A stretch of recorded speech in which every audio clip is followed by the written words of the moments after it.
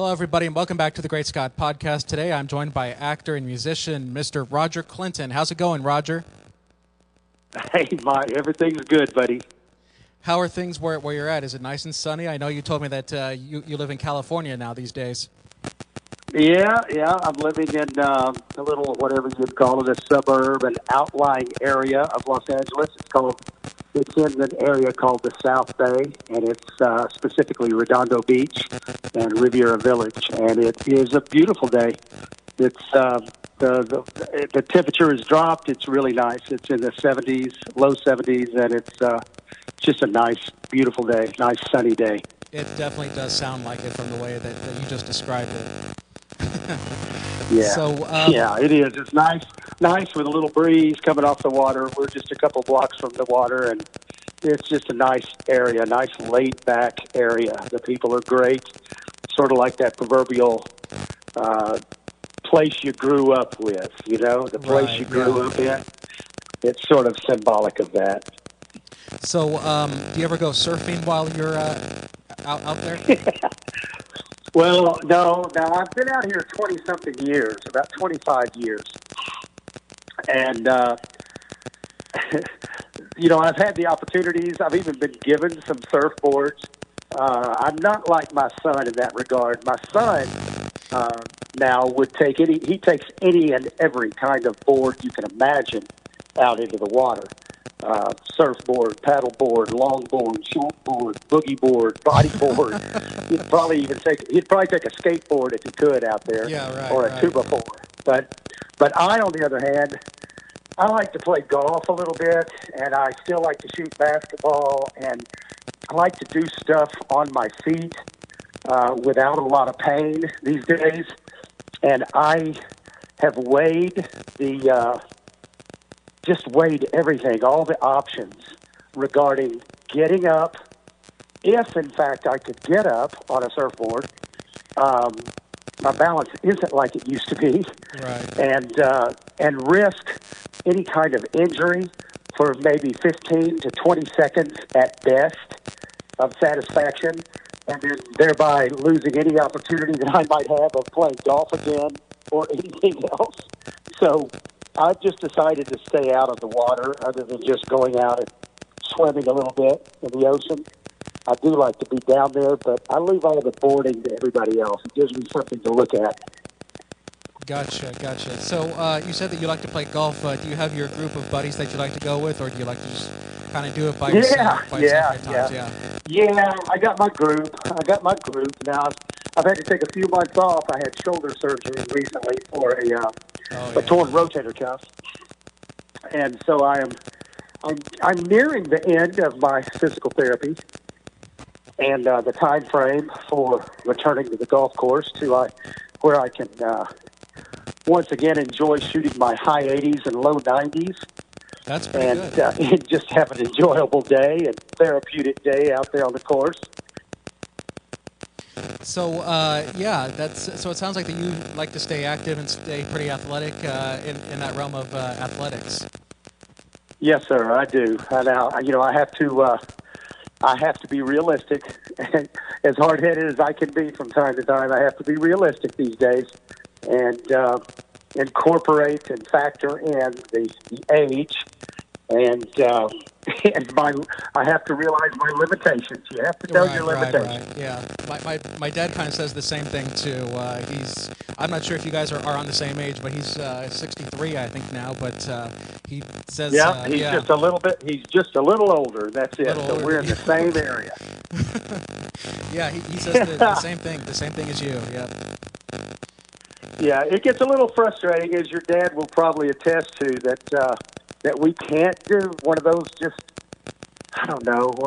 cliche statements that you just can't do what you used to be able to do. Absolutely. But there's so many things that we can do.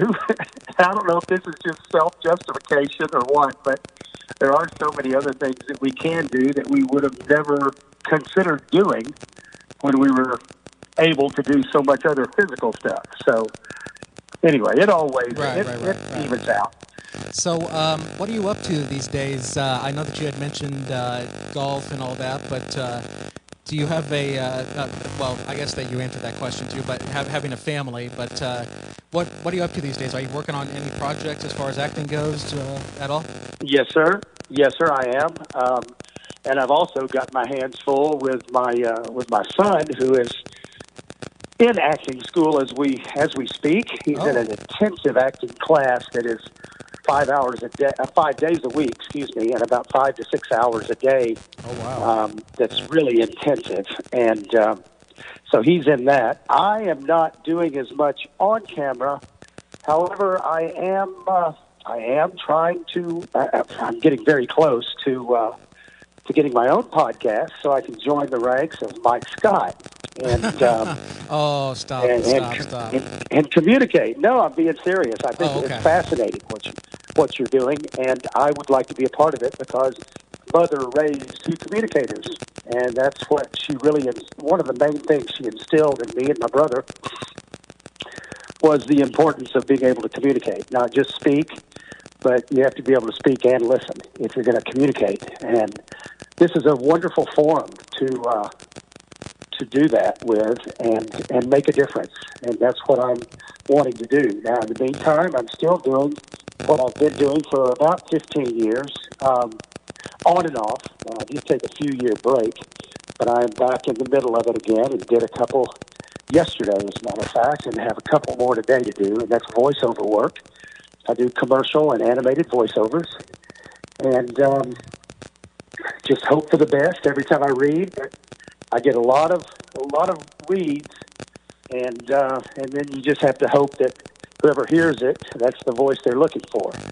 And so far, so good. It's certainly been paying the bills, and then I've been writing music and working. I work for a man named Steve Boone, who I work under the entertainment umbrella of his company called Shangri-La.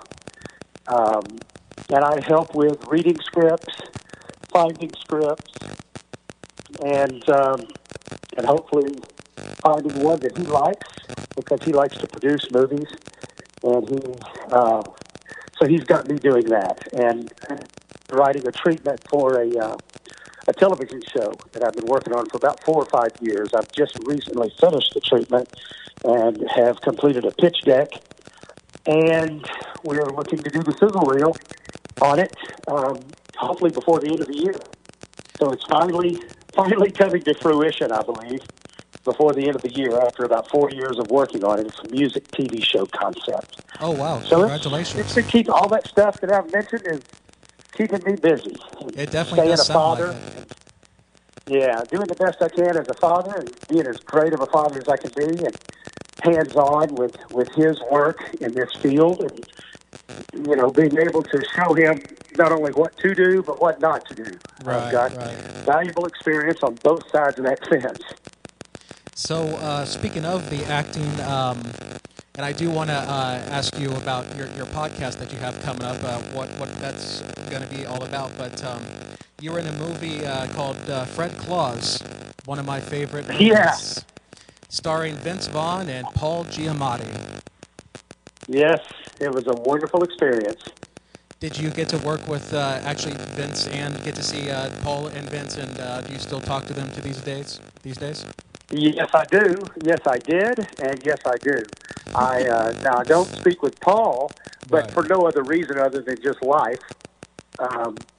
Taking you away from other people and so forth. And maybe I'll have the honor of working with him again. He's a genius.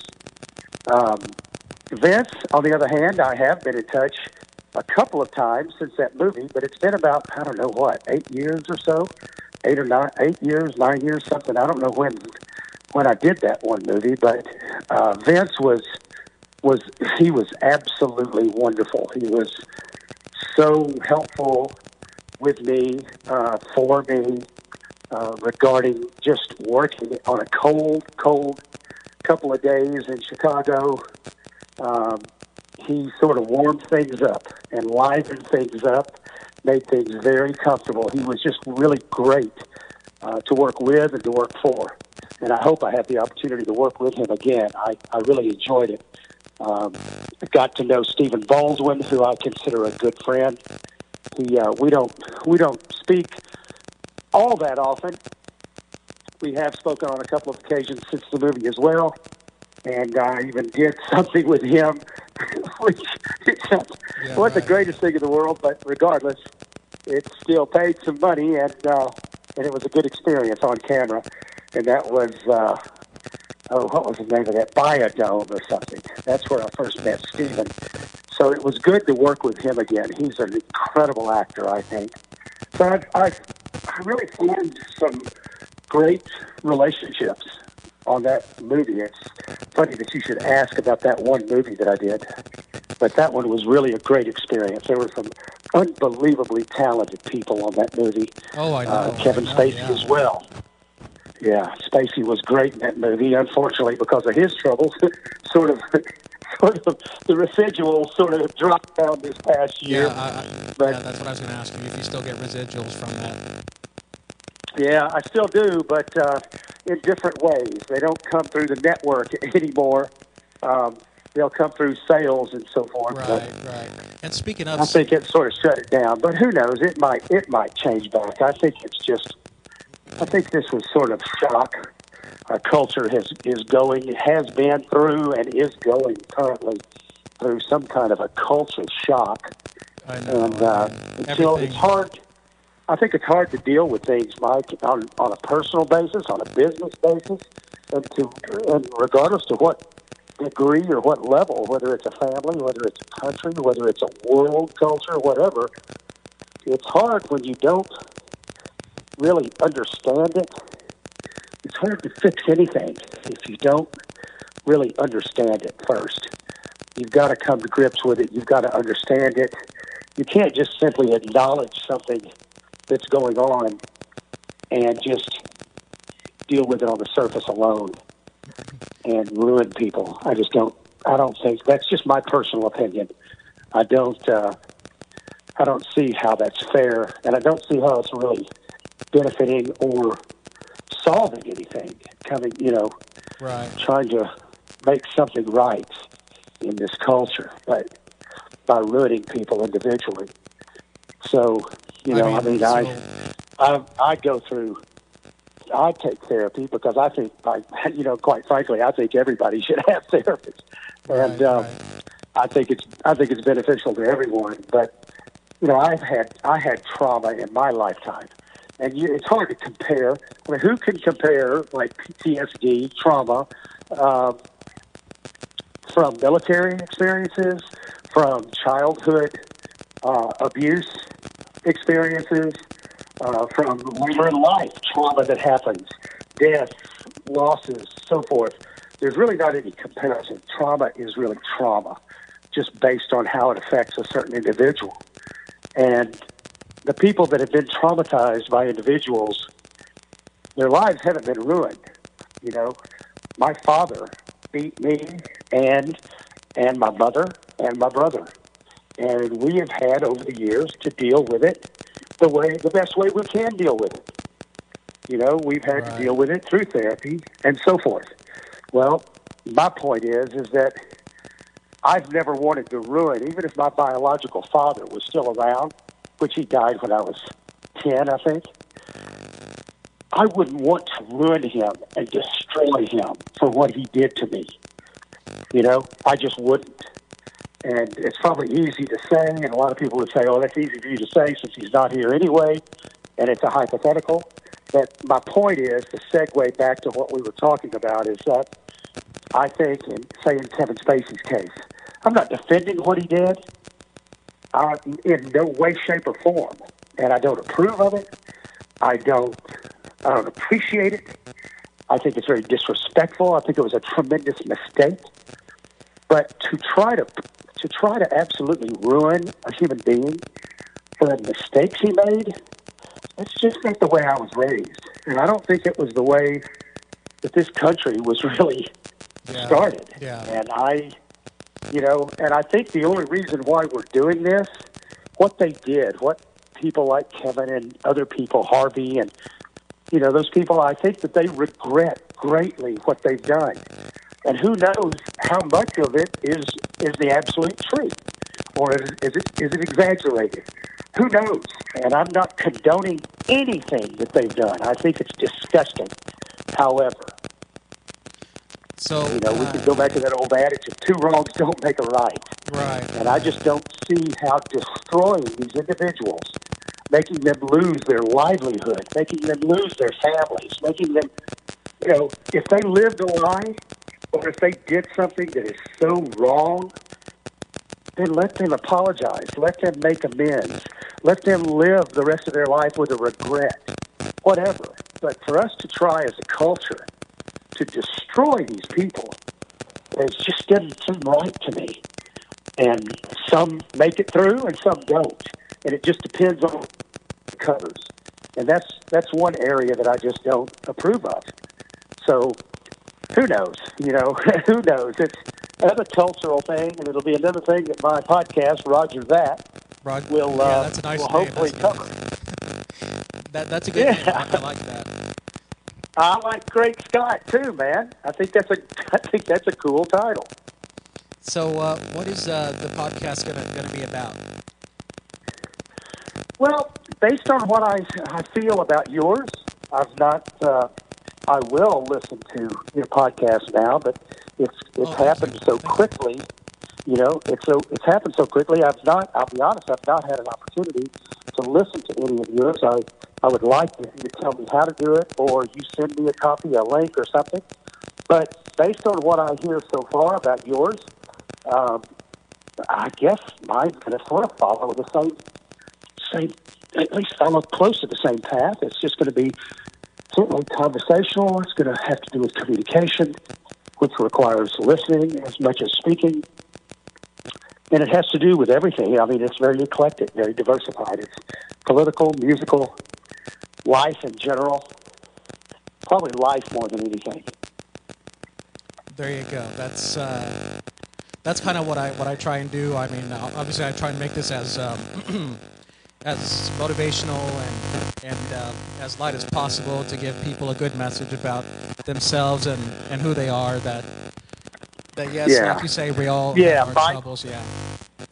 Yeah, and something, if you just take time to think about it, what if people like you, people like me, people with this vehicle, this opportunity to communicate, rather than try to bring people down, rather than try to uncover something just for the sake of saying I uncovered it or I found it first or whatever, I tripped somebody up, I set somebody up. Rather than that, why not cover the good, positive stuff?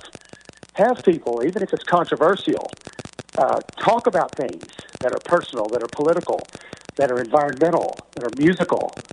All of that stuff. Get their feelings about it and discuss it and communicate about it and see if we can resolve things. See if we can make a difference. Right. See if we can make a difference, a positive difference in people's lives, in this world, in our city, in our town, in our own home. If we started trying to make a positive difference, God almighty, it would make things so much better. Yeah, absolutely. So, like I said, you're also not only an actor but also a musician as well. What instrument do you play? My main instrument is my voice. I was 15, which is a long time.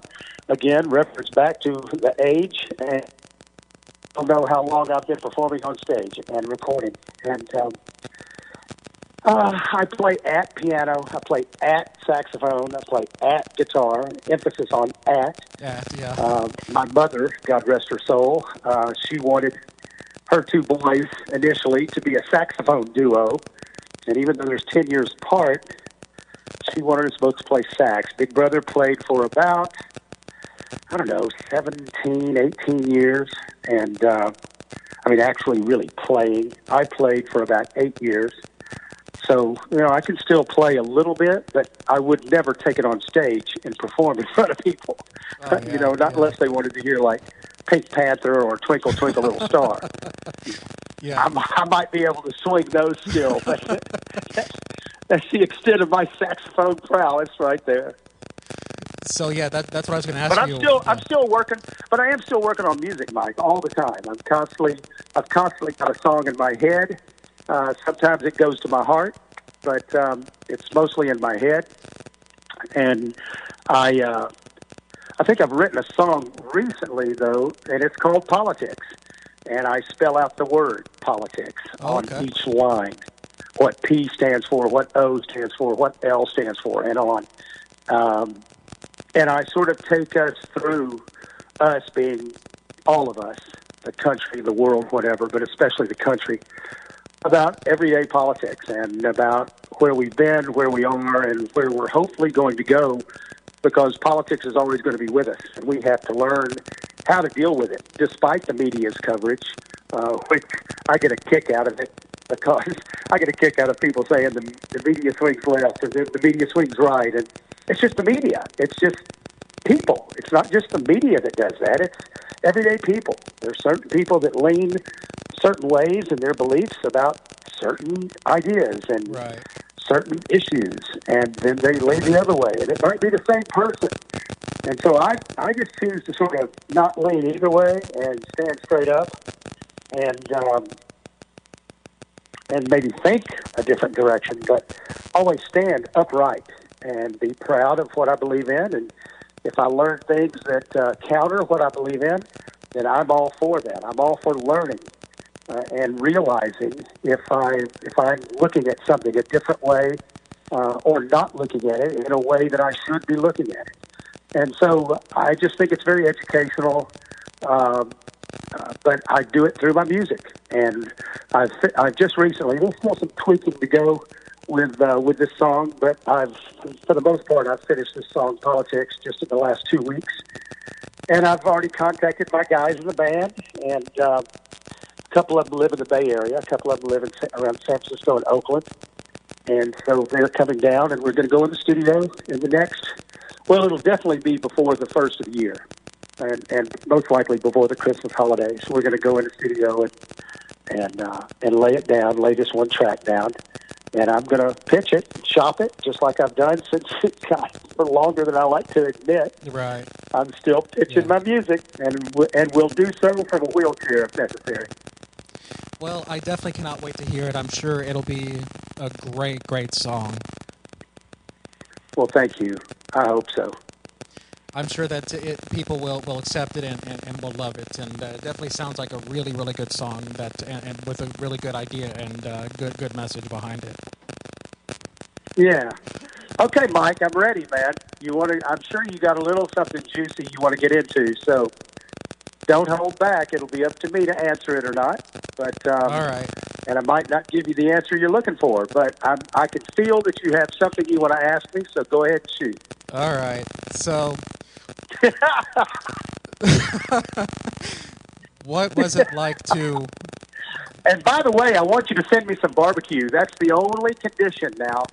That's the only condition. I should have set the condition before the podcast started, but I want you to send me somehow in dry ice or however you do it. Right. Send me some KC barbecue, man, or a jar of KC sauce or something. I miss that part of the country and that kind of food. Have you been to have you been to Kansas City before?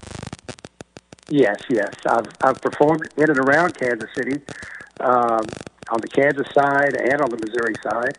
And plus, as I told you before, I am a diehard Cardinal fan. Yeah. I've been a Cardinal fan since I could crawl. Oh. So, and I'm still a diehard fan. I'm not one of those fair weather fans. I've stuck with them through the down years and the up years. So what do you think of the Cardinals now? Well, they've got a youth movement, and it's just one of those odd situations where the youth seemingly has some kind of crazy confidence going on. They've gone on a little streak here, and they all feel like veterans. They feel like youthful veterans. They're meshing with the veterans. There's no jealousy. There's no competition. Youth comes in and fills in for some of the veterans that maybe have some injuries, and vice versa. It just looks like a really fine-tuned unit right now, a great team atmosphere, which is what you have to have. You can't have just a bunch of great players. You're going to have a great team. Right. And this new coach, I mean, I hate to see Matheny get fired or replaced, or however you want to classify it. But we needed a jump start. We needed something to charge us. And this assistant manager who just got promoted, just got a 2-year contract, seemingly is in complete harmony with this team. He's got a great rapport with the youngsters that are coming up from our AAA teams, and so right now it's going well. I mean, it didn't look very good at the All-Star break, and now since the All-Star break, I think we either have the best or the second best record. So we're just trying to keep up with the Brewers. It looks like the Cubs are coming down, and it looks like the Brewers are going up. So it's a pretty tough conference we're in, but tough division. But I like our chances. Do you still follow Albert Pujols, even though he's gone or has been gone from the team for a while? I still follow him just because he still has a lot of ties in St. Louis. I hated him for a while, or I didn't really hate Albert, because he's such an incredible phenomenon. I know, yeah. Great athlete. I have had the pleasure of meeting him once, and it was just, I was like a kid in a candy shop. I got to meet Pujols. I got to meet Jimmy Edmonds. I got to meet Chris Carpenter. I don't know, man. I just have been blessed in that area. And every time I meet a ball player, I don't care how old I am, I revert back to my childhood, and I act like a little kid. And I grew up playing baseball. That was my favorite sport growing up. So I think Albert's great. He's got a lot of foundation. He's got a couple of foundations in and around St. Louis. Does a lot of good volunteer work as well as running his foundation. And a lot of charity work. And I believe next season, I think if I'm correct, next season will be his first return. So apparently the Angels must be scheduled on the Cardinals' schedule in 2019, because apparently they're talking about it on the broadcasts anyway, about the return to Albert Pujols to St. Louis for the first time. So anyway, I'm looking forward to that. I'm looking forward to that series, if that in fact is why he's coming back. I believe it is.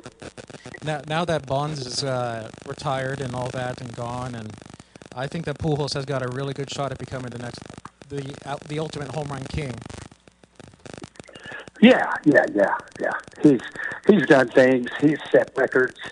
He's just set marks that are going to be very, very difficult. Oh yeah. To ever beat, to ever reach again, much less exceed what he's done. It's going to be very tough because he's done at such an early age. He did it immediately, and I never thought the Cardinals. I mean, when there was talk about them letting him go, I just laughed. I just knew that wasn't going to happen. And, but it's all worked out. It's worked out for both teams. It took the Cardinals a little while to recover from it because that's quite a loss. But yeah. I mean, anyway. I'm sure that all of or most of St. Louis was kind of sad to see him leave. He actually, you know what? He actually did want to play for Kansas City first. He wanted to be drafted by Kansas City. Believe it or not. Really? Yeah. Wow, that would have been huge. I know. No matter who he was with, he was going to be Albert Pujols. He was going to set the records. It wasn't just because he was on the Cardinals. I mean, I truly believe he was one of those exceptional athletes, almost like maybe even more so than a Mike Trout, but just because he did so much, so quick. But, there's a handful of those players that are just exceptional players that I don't care where you put Mike Trout, he's going to be the superstar. I don't care where you put Albert Pujols. I mean, he's apparently in the twilight of his career, but at least they've been saying that, or whoever they are, have been saying that for I don't know how many years, that he's on his downward spin, and he just keeps proving everybody wrong despite injuries and so forth. He keeps knocking them out of the park. So yeah, Albert's he's one of my favorite Cardinals that's ever played. So I'm still a diehard Cardinal fan. It definitely seems like that you should have a house here in Missouri. Well, I would love it, and even more so, one of my favorite shows is that I would really like to read for. I'm going to try to read for it I'm trying to contact the people now. I believe it was season 2 that just finished. It's on Netflix. I really enjoy it. It's called Ozark, and it's set in Missouri. It's set in the lake, close to the Lake of the Ozarks. Yes. And God, I just love that. That's exactly the kind of setting, not the setting for the TV show, but the geographic setting. Having a house on the lake, with a dock, with a boat, and with a couple of boats, fishing boat and a regular pleasure boat, and just wake up and write every day. That's what I want to eventually go back to. That's the way I was raised in Hot Springs, Arkansas. We have lakes like that and mountains and woods, and that's the way I was raised. Yeah, I was going to say, that's what I want to. That's what I want to return to. I want to wake up and fish and write, and fish and write, and then if I decide to change it up on a couple of days later, I'll write and fish. That's just about all the change I want. When I'm riding this beautiful life out to its end. I want to go back to a setting like the Lake of the Ozarks or Lake Washita or Lake Hamilton in Hot Springs, Arkansas, and just enjoy nature and enjoy life. So I have to ask you, I actually used to live in Burbank working in television myself, and I've gotten firsthand to experience the traffic there. Is the traffic just as bad where you are as it is in Los Angeles? Well, not if I stay off the freeway, and if I stay in the South Bay, it's okay. You learn to live with it. But I don't care how long you live out here. You can't stand the freeway, even if you're not on the freeway. You have visions of being on the freeway, and it's miserable. It's just miserable. I would rather be going at a certain speed in the opposite direction of wherever I'm supposed to be going than to be stopped, dead still, heading in the right direction. I just can't stand it. It's just a massive parking lot so often. And so you have to learn the times of day. You have to learn the times of day. You sometimes have to plan your schedule around the times of day that are most convenient for you to be on the freeway driving. One of the first books I got, Mike, when I moved out here 25 years, 27 years ago. 27 years ago. One of the first books that someone gave me, because I was living, and you'll know this area because of where you used to live. Right. I lived in Toluca Lake. Oh, yes. And before I lived in Toluca Lake, I lived in Arcadia, which is, what is it? Is it just east of Pasadena? It's a little east of Pasadena, which I believe is a little east of Burbank and Toluca Lake and North Hollywood area. And I would have to drive because my first job was a job as a gopher. I mean, it's really actually a gopher. It's nothing like it sounds. My title was production assistant, but it's basically a glorified gopher.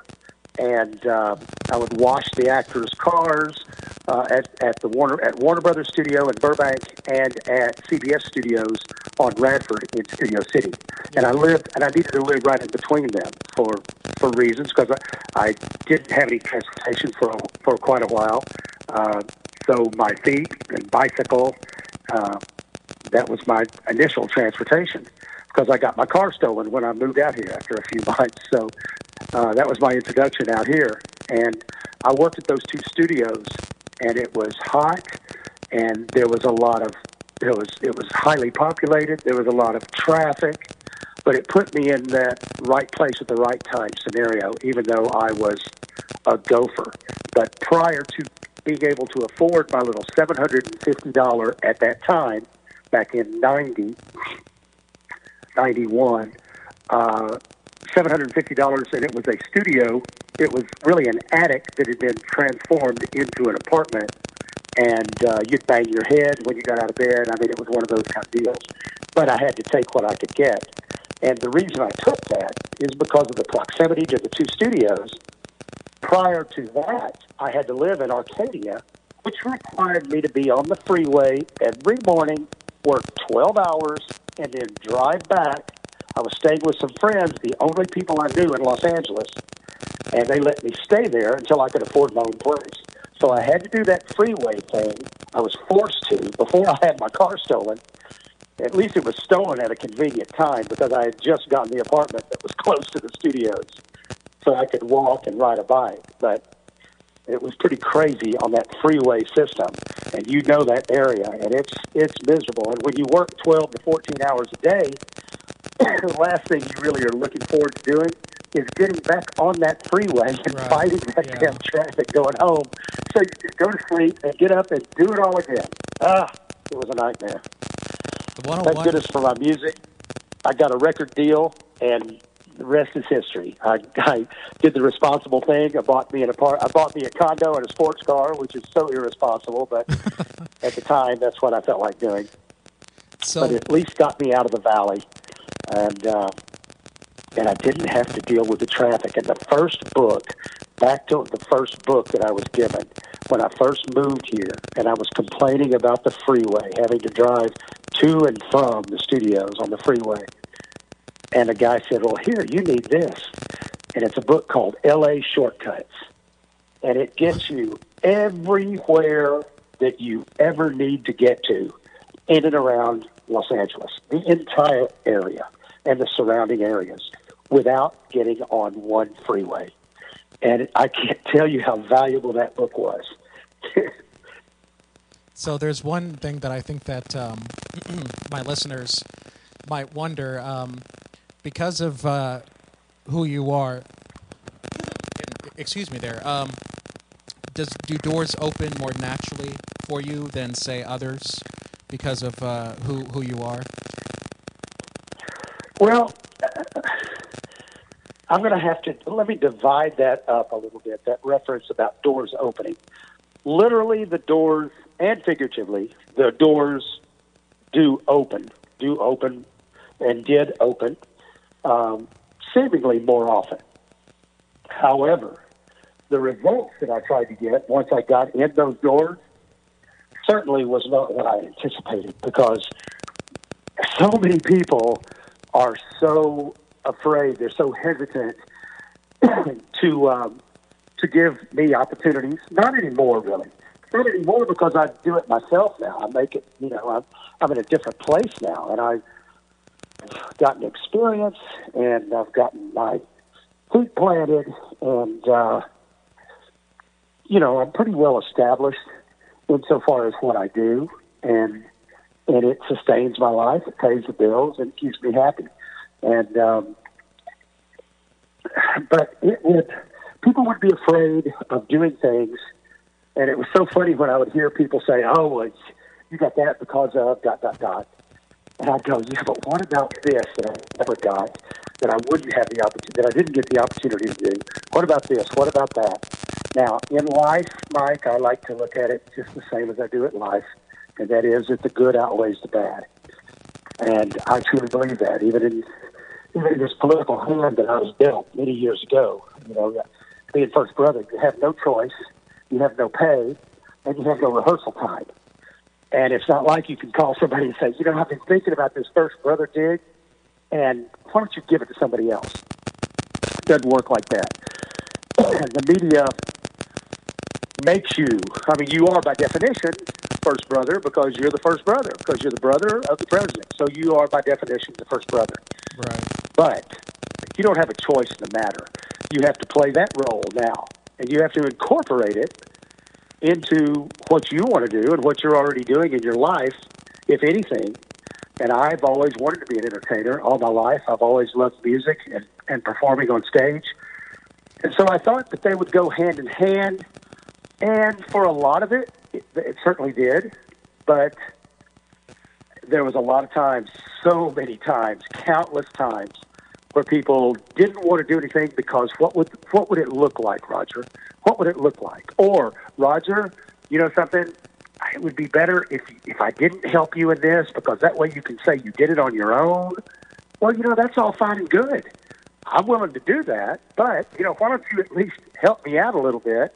So there were a lot of times, Mike, that I was turned away. I was denied things. I was refused things because of who I was. And quite honestly, and realistically, I mean, this is only logical to assume and to know for a fact. You know, there's a lot of times I wanted some things done, and I needed to be able to do them through a channel that didn't support us politically, and that plays a big deal too. You know, there were a lot of people that didn't vote for my brother, even though there were more that did. There were a lot of people that didn't, and so when I would approach, you talk about getting doors slammed. Yeah. They would slam, and they would not reopen, and it wouldn't matter about your persistence. I've always been persistent because when you're an entertainer, when you're in the industry, you hear the word no more than any other word in the English language. Absolutely. It's just part of your vocabulary. So and you feel like that's what you're going to hear sometimes every time, and you start adjusting and trying to figure out a way, okay, now how am I going to respond to it? How am I going to react to it? How am I going to turn it around? So sometimes it's in the forefront of your mind that this is what I'm going to hear because there's a 50-50 chance because everything becomes political when you are at this level.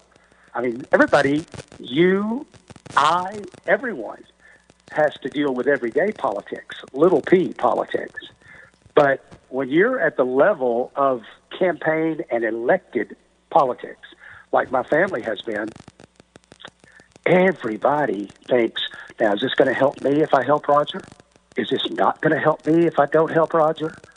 You know, and so forth. Everything comes into play. There's so many other factors involved. And then you have the bottom line reality of the people that did not vote for your brother. And by God, they're not going to help his brother. They're not going to help his brother. They're not going to help anybody in his family because he's been elected and he doesn't support this that I believe in. He doesn't support this about tax cuts. He doesn't support this about, you know, and it goes on and on and on. Yeah. And you know, and it's the bottom line is I had to always realize the good outweighs the bad. You know, my son was going to go through school with people saying, "Oh, you're President Clinton's nephew," and they're very, very close. And I prepared him for it, but I also prepared him for the fact that when I grew up, son, I grew up studying and learning about Washington and Lincoln and Jefferson and Kennedy. And you're going to be able to grow up listening and learning about Washington and Lincoln and Jefferson and Kennedy and Clinton.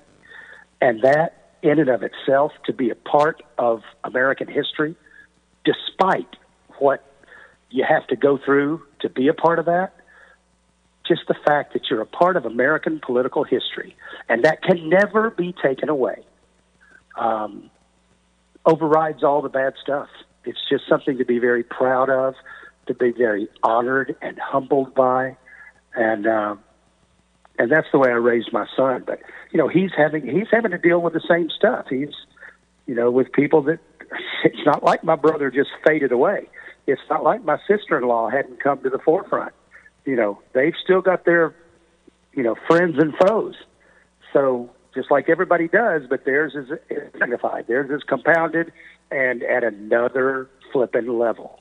And we just have to deal with it the best we can. And I think I'm a good teacher, not just a great father, but I think I'm a great teacher for my son because I do, like I said earlier, I get to teach him about what to do and about what not to do and what to say and what not to say and when to do things and when to go places and what places to be around and what places not to be around. It's just a learning thing, and it's life.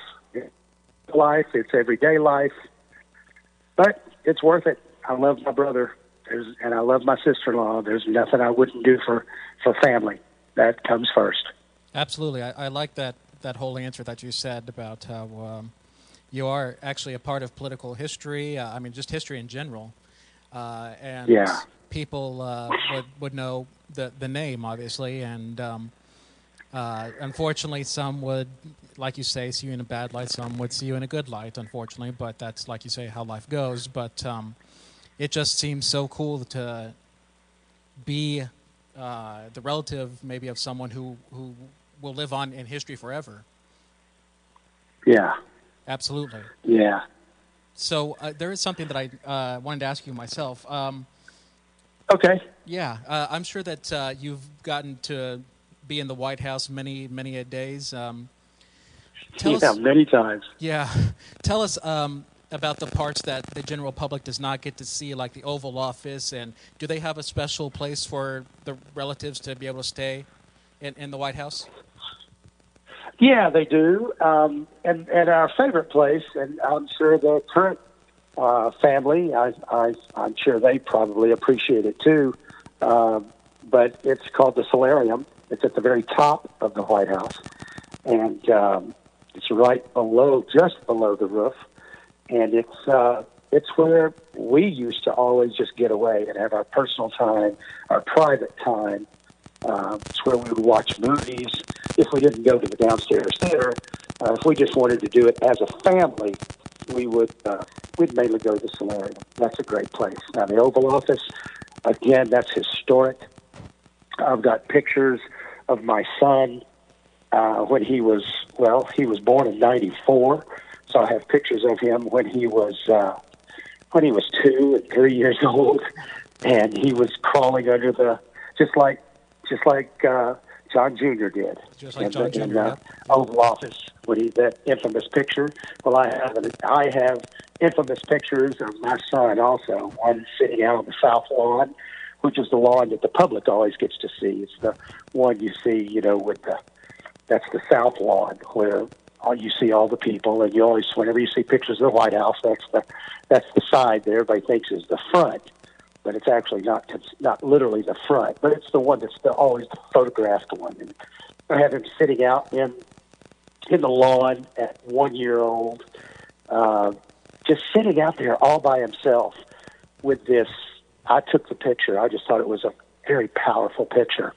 He's just sitting out in his diaper, out in the grass, all by himself, with that powerful piece of architecture, that incredible, powerful piece of history, just dwarfing him, behind him. And he's out in the middle of the field as if he doesn't have a care in the world, which he didn't. And, all the innocence and all the truth and everything was sitting in the grass behind all the truth, all the history, all the corruption, all the positive work, all the everything that the White House, represents. It was just a powerful picture. And so the Rose Garden, the Oval Office, those are beautiful, historic places. I was always intrigued in the White House by the walls that would open up to doors. There's several walls that you would never, ever think of even pushing, much less thinking that they would open. But they open to stairways that go down. Mainly, I think initially it was constructed. Those hallways and those stairwells were constructed for the staff, for the cooks and so forth, to the butlers and everything to go up and down. I think that was the original purpose, so as to not, disrupt anything in the main rooms of the White House and so forth. But that's pretty crazy when a wall just moves and just opens, just swings open to a stairwell, then shuts back as if there's, it looks like a regular wall with paintings and everything on it and artwork. And then the tunnels underneath are pretty fascinating that go up underneath the street. I think mainly for Secret Service and so forth. The Secret Service is what really always fascinated me about my stay there, about our family's stay there. They are a special breed, and those are people to be so highly respected and revered. They put their life, just like other police officers, law enforcement, military, they're the same way, except they just do it for the first family. And how they lay their lives on the line every single day. Those people, those Secret Service people, military, law enforcement, they fascinate me. And so consequently, being around the Secret Service as much as I was, I remember writing them I remember writing them a letter that hopefully they still have archives or wherever they have it. But I wrote them a letter of thanks and of appreciation and of gratitude to them for protecting me, protecting my brother, my sister-in-law, my niece, my son, and my mother. She was there for a couple of years before she passed in '94 as well. And so I wrote them because they laid their life on the line for us. Absolutely. Whether they liked us or not, which I choose to believe they did. We had a great relationship with them. Whether they voted for us or not, it didn't matter. They did their job. They did it well. And that was one of the, and I'm a writer, and I consider that one of my most powerful things I've ever written. I was real proud of that, but I just felt it necessary to do that because no matter what you loved about the White House, no matter the historical aspects of it or the fun you had, the mystery behind whatever, it was all sort of controlled by, centered around the performance and just the representation of the Secret Service. That's what makes it go. That's what allows everything to flow up there and to operate and to make you feel safe every day when there are nuts around you. So I do want to ask you one final question before I let you go. What are Bill and Hillary up to these days? What now, Mike? I'm sorry. You said Bill and Hillary what? What are they up to these days? Well, they're always writing books. Okay, first off, they're at that point of their life where they are always writing books.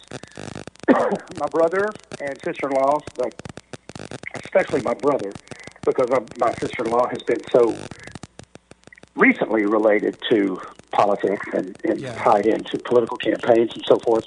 Right. But my brother has done some outstanding and continues to do outstanding, life-changing work around the world with the Clinton Global Initiative. He is big time into making a difference around the world and making this world a better place. And, he's not worried. He's not having to worry about what people might think. As long as he focuses on doing what he thinks is the right thing to do and something good and something that benefits humanity, he's going to do it. And he's done a wonderful job at it and continues to do so.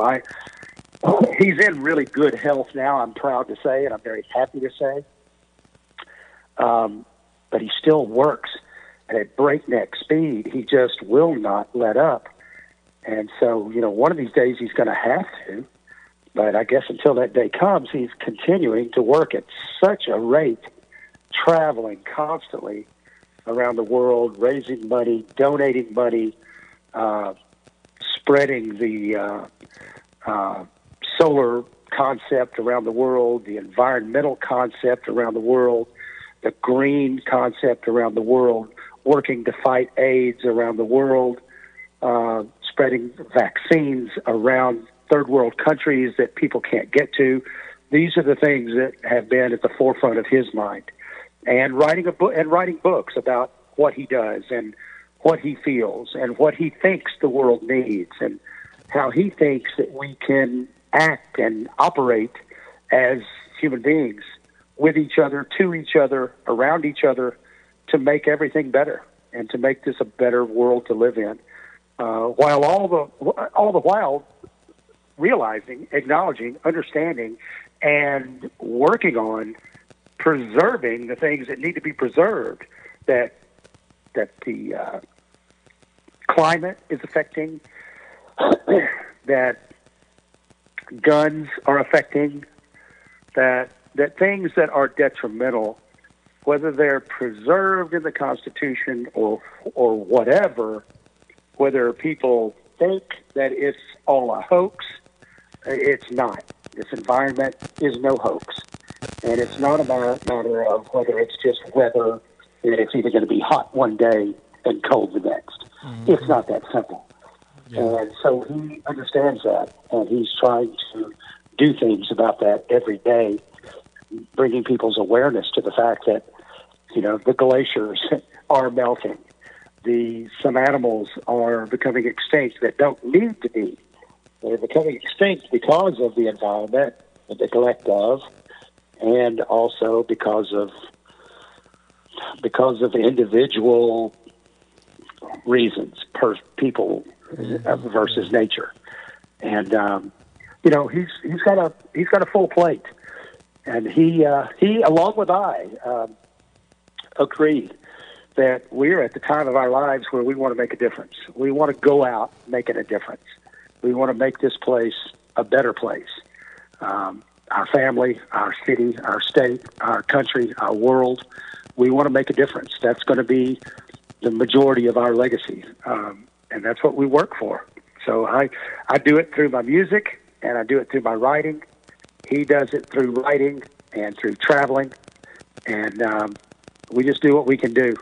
We try to stay good folks and treat people the way we want to be treated, and that's it. So I do want to piggyback on something real quick that you had said about Bill's health. When I saw him at the DNC for Hillary 3 years back, would it be 3 years back now? I think it would be, yeah. The man just looked incredible. I mean, just incredible. I mean, he looked like he hadn't aged at all. Yeah. Yeah, and he's acting like that too, Mike. He went through a period where, and I don't know if he agrees. I don't really know if he does. I don't really care if he does, but he's my brother and I love him. So I'm going to, just like he does with me, I'm going to comment when I feel it necessary, especially regarding his health. And I thought because of this little, what I call, and it sort of aggravates him, but experiment with being a vegan. And, being a vegetarian was enough, but that's almost archaic now, being a vegetarian. You either eat meat or you're a vegan. I mean, it seems like vegetarian has gotten lost somewhere in the shuffle. But when he went through that phase, and I call it a phase, he gets a little bit upset when I do. But regardless, I thought he was losing too much weight, and I thought he was unhealthy. I just thought he was getting a little frail, a little run down, and he was always attributing it to just his travel schedule, his work schedule, which is intensive. However, I thought it was more than that. So I would tell him, you got to start eating some more chicken. You got to eat some more fish. You got to do something. You can't just live off of tofu and sprouts and stuff like that. You just can't do it. And so he's sort of rethought that approach about being a total vegan, and he eats a little bit more. He puts a little bit more substance into his meals these days, just a little bit. He still eats extremely healthy, but it has, I think, brought him back to a healthier state. He's livelier, he's happier, he's healthier, he's more active. Plus, he and Hillary's, the most important things in their life right now are their grandkids, Charlotte and Hayden. So, keeping up with them, they like to see them as often as they can. So they either go see Chelsea and Mark, or Chelsea and Mark goes to see them, and they've got this set up in the backyard for the kids in Chappaqua, and so they keep them very, very active, as kids do. And I bet, yeah. So they're loving that. They're loving the experience of being grandparents and family, and it's really showing. They're both very healthy, wealthy, and wise, and good folks. That's the bottom line. Yeah, absolutely. I'm glad to see. I mean, they're both national treasures to this country for everything that they've done. Thanks, Mike. Thank you for saying that, buddy. Yeah, no problem. Thank you for saying that. I appreciate that, because regardless if you agree with their politics or not, you have to be a fan of their love and passion for this country. And they've devoted their whole lives to it. And people that dispute that and that criticize them without considering that fact, that they have lived their lives for this country. And I'm real proud of that. I'm really proud of that. So thanks for mentioning that. Absolutely, absolutely. And I really did like what Hillary had to say about her speech when she gave it about moving forward and about women in general, and about how we can keep inspiring, how they can keep inspiring this country just like she's done. You bet. And you can do so much when you're not president. I mean, I know that that's sort of cliche because 99.999% of all human beings know that. Yeah. So that being said, you sometimes don't realize it or lose sight of it when you are either at the top spot, campaigning for the top spot, up as close as you can get to the top spot. Sometimes you lose sight of what you can do if you're not there. And they're experiencing the great results from the work they've done, the positions they've both held, how they've represented this country in the country and around the world. And now they're in civilian life, and they are applying everything they've learned, everything they've experienced to this wonderful open opportunity to spread the wealth, basically, and the knowledge, the wisdom, the experience, to spread it around the world and to make it a better place. And that's what they're doing. And I couldn't love them more. I couldn't be prouder of them. And I couldn't be prouder of this country and what we're doing. I think we're going through a little speed bump right now, but guess what? Speed bumps have never stopped a car. They've never stopped a person walking. You know, sometimes it's a little difficult to get over them, and sometimes there's another one right after you get over one. But we always seem to come out on top. Right, absolutely. Well, thank you so much, Roger, for your time. Okay. Thank you so much. God bless Mike. you, sir. God bless you, and please, I hope that you do come back sometime. Thanks, Mike. I will. And guess who I'm going to have on my show, on my podcast? Oh, who's that? I'm going to have this young man. I'm going to have this young man out of Kansas City named Mike Scott. Oh, how about that? Thank you so much. Okay, partner. Thank you, buddy, and you have a great day. You too. All right. Bye-bye. Okay, man. All right. Bye-bye.